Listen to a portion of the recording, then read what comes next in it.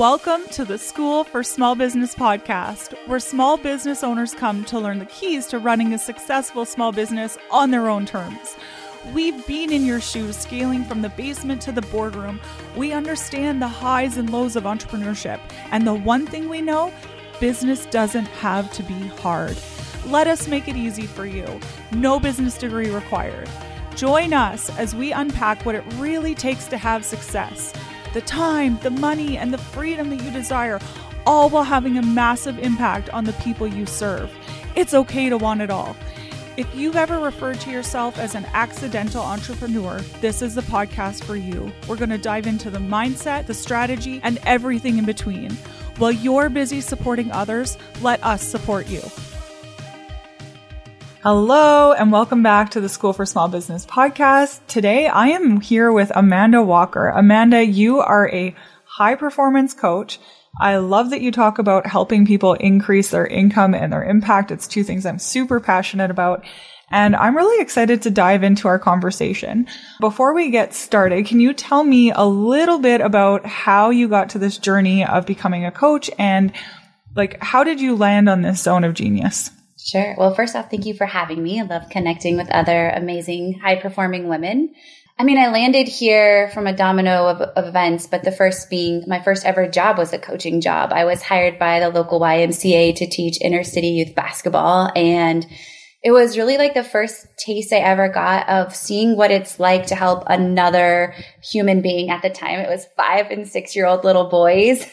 So it was a lot about herding cats. But what I did notice is the ability that I had to kind of pull the magic out of someone and help them create a result that they didn't think was possible. And so that became, the domino event of events in my life, where every aspect of my life was really dominated by a servant's heart, but the knack for just seeing the magic in people and being able to pull it out. And so formal education, I went to graduate school to become a teacher and spent my formal career in teaching high school and coaching multiple levels of athletics. I was a CrossFit coach. And it wasn't until one morning, a normal morning, that I was getting my kids ready. My husband was on the SWAT team for the city we live in. So we were doing this ships passing in the night thing, where he would work the night shift, I would work the day shift. And that morning, for whatever reason, I just fell into this. It was slow-mo from a movie almost. I was pulling out of the driveway at my house and driving to work, and just was I am so not tapping into my full potential of all of this skill set that I built. And that was the day I came home and I said, I'm leaving teaching. I don't really know what I'm going to do, but some sort of path is going to emerge for me to tap into this, coaching skill set that I'd built for 25 years. And so that's when I really stumbled into entrepreneurship and began to grow my own coaching practice, which has always been pre-COVID, because it just really aligned nicely with the season of life I was in with kids. And so that's led me now to really working with coaches and other service-based providers, small businesses, larger businesses, to help them pull out the magic in their clients using, the skill set and tools that I've learned over the years. Amazing. Can you give us, first of all, I just love how it's that servant, teaching, coaching, honestly, that trait. It's you can see the like-mindedness in all of it. So I love that that's where you come from. You talk about being able to pull out the magic in people.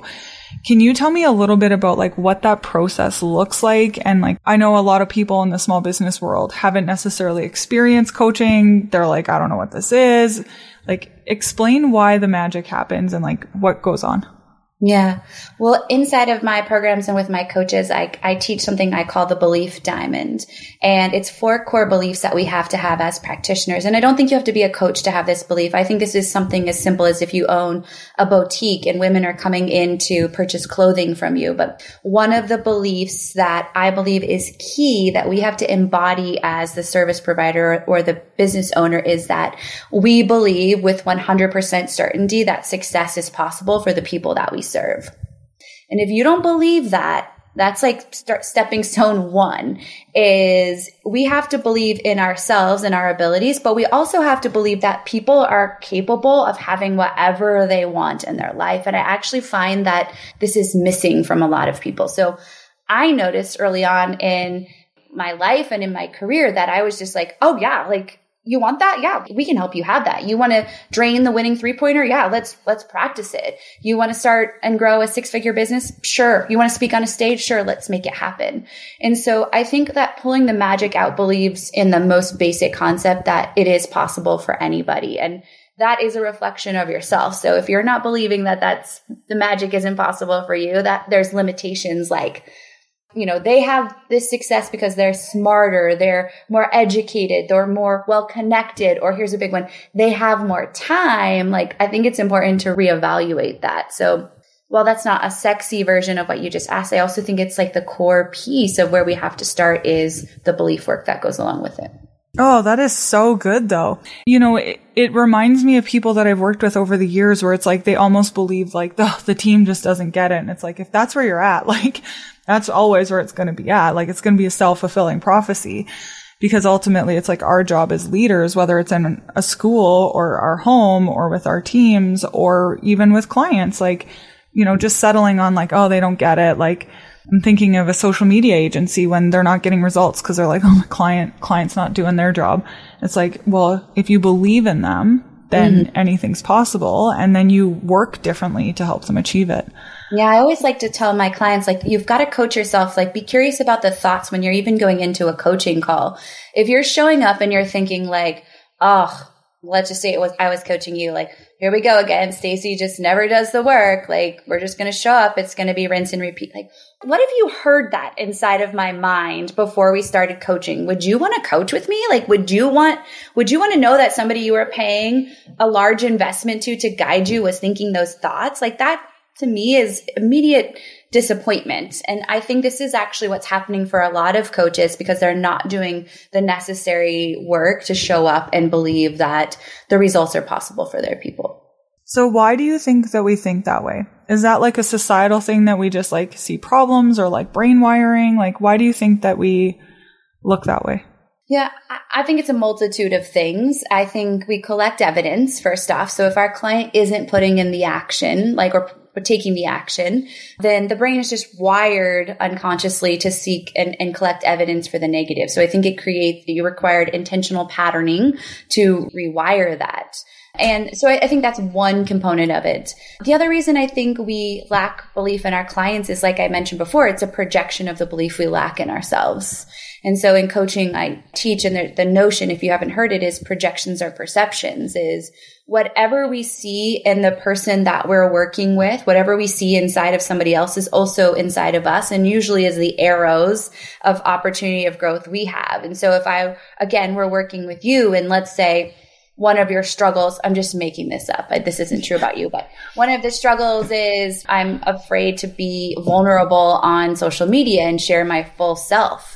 Then that's like an immediate trigger for me as a coach of like, ooh, like if I want Stacey to break through this, where in my world am I lacking vulnerability to show up as my whole self? Because I think that is the beauty specifically of coaching is I wouldn't ask my client to do anything that I wasn't doing for myself. And so, it's my belief that clients are gifted to you for your personal growth as well. And so I think there's a lot of opportunity that is just missed there because you just don't know what you don't know. And really like coming at it with a learning mindset. Yeah, for sure. So can you talk to me a little bit about the impact when you as a business owner and a leader receive coaching? One of the things that I was thinking is this book that I read a long time ago, and I was like, it talked about how like instead of trying to be a manager or a leader, it was like to coach everybody within your organization, no matter what that looks like. So what kind of impact are you seeing when you're helping somebody at the top? Yeah, for sure. Well, I love that you brought this up because I think often people don't identify with the title coach. And, my podcast is called Best Damn Coach. My signature program is Best Damn Coach. However, we don't have just people that identify with coaches inside of that. The podcast is truly for anybody that is guiding people. So mothers should listen to my podcast. At least the majority of the episodes, there's some business specific episodes, but from my perspective, if you're a mother, you are a coach. If you are married, you are probably coaching your spouse or partner if you're not married. If you are guiding a team, even if you're like the lead person at Chick-fil-A as a 17-year-old, you are guiding people and you are the coach. And I get the opportunity to work in small businesses often. I go in and work with small businesses and their executive team and top down because they often don't believe they are coaching. And so they haven't spent time they're great content experts. Usually they have assumed that position because they were just really good at sales or they were really good at, I don't know, HR or something like that. But they've never really received formal training on what coaching people looks like. And so when we help those people step back and first off, just embody the coaching role and help them see how impactful they are, then what you start to see are things like, an increased ability to communicate, right? They understand the physiology of the people they're working with, simple body language, pieces. They also understand the words to help the people that they're guiding come to their own conclusions, which is one of the really important things to identify or to have discernment between a coach and a consultant. Is a consultant, from my perspective, lays out the step by step, but a coach realizes that like what people really need is more than the step by step, because where we struggle is taking action. It's not in the steps. And so when we start to help people top down, we start to see performance come up. We start to see happiness come up. We start to see ROI in the form of money, energy, all of those things come up because people are being guided in the gaps and not just the steps. Oh, I just love that because I think of how many business owners over the years I've worked with that, especially like even in delegating, they were like, how come they're not getting it? It's like, well, you're consulting, like you're giving them the information, but you're not teaching them how to make their own decisions. So the next time they're back to you and you still feel like you're doing all the work. I have to tell you, I don't know why, but at some point in running my first business, I decided like I was going to be the coach. I think I'd heard it somewhere. And I remembered the days when I was like back in basketball, how my coach could see the whole court. Like maybe they would call a play. I couldn't see the whole thing. They knew each player on their teams, like habits and like ways of doing things better than any of us as teammates did. And I remember being like upset sometimes with my coach, but then when I'm like, I don't want to run another drill, and then we would get good results, and then I'd be like, oh, they saw the bigger picture. And so running my business, I took that approach of like, okay, people aren't always going to like me, but I'm still doing it in a kind way. And like, as soon as I adopted that mindset as like the leader coaching of like, okay, I see the full picture. So sometimes my decisions are going to be better decisions. And like, this is what I'm going to ask to be done. And I may not be liked all the time, but I can do it with like empathy and kindness. And it just changed everything in my business. Yeah, I love that. And the more I got poured into from a coach from me who had maybe an even bigger view of the court, then like the more I had to pour into my team. And it was so impactful. Hey, it's Stacey here, and I have some exciting news that's going to make such a huge impact on your business journey. I created a guidebook called the Profit Playbook, and it's game-changing just for entrepreneurs like you and me. I'm incredibly passionate about doing only things that move the needle, and I poured only the most impactful and highly implementable tools, tips, and strategies into this guide for you. You better believe I took the 15 years of experience that I have working with thousands of business owners, as well as my own 7-figure success story, and I'm making it all available to you. We're going to dive in and explore why profit is truly the key that unlocks business success. You'll understand the levers that can drive more profit to the bottom line while still keeping your heart-led vision intact. And then I provide you 30 incredible ways to boost profit in your business. Imagine the possibilities. The best part is it's completely free. Seriously, it's on me. I genuinely want to see you succeed, and this playbook is my way of lending a helping hand. Head over to the link in the show notes to grab your free copy of the Profit Playbook, and let's start that journey toward greater profitability together.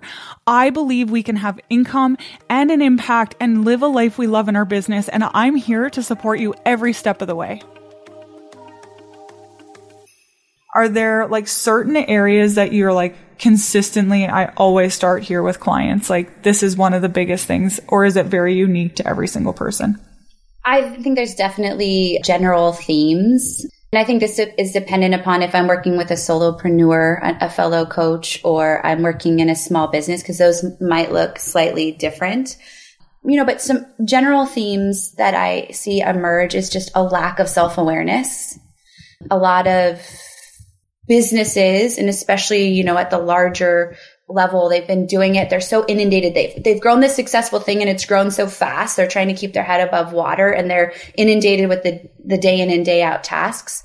They kind of lack or don't spend time necessarily in that self-awareness. And they kind of compartmentalize. They're like, okay, this is my personal life. This is my work life. This is my spiritual life. And for me, how we operate in one of those buckets is typically the patterns we see in all of those buckets.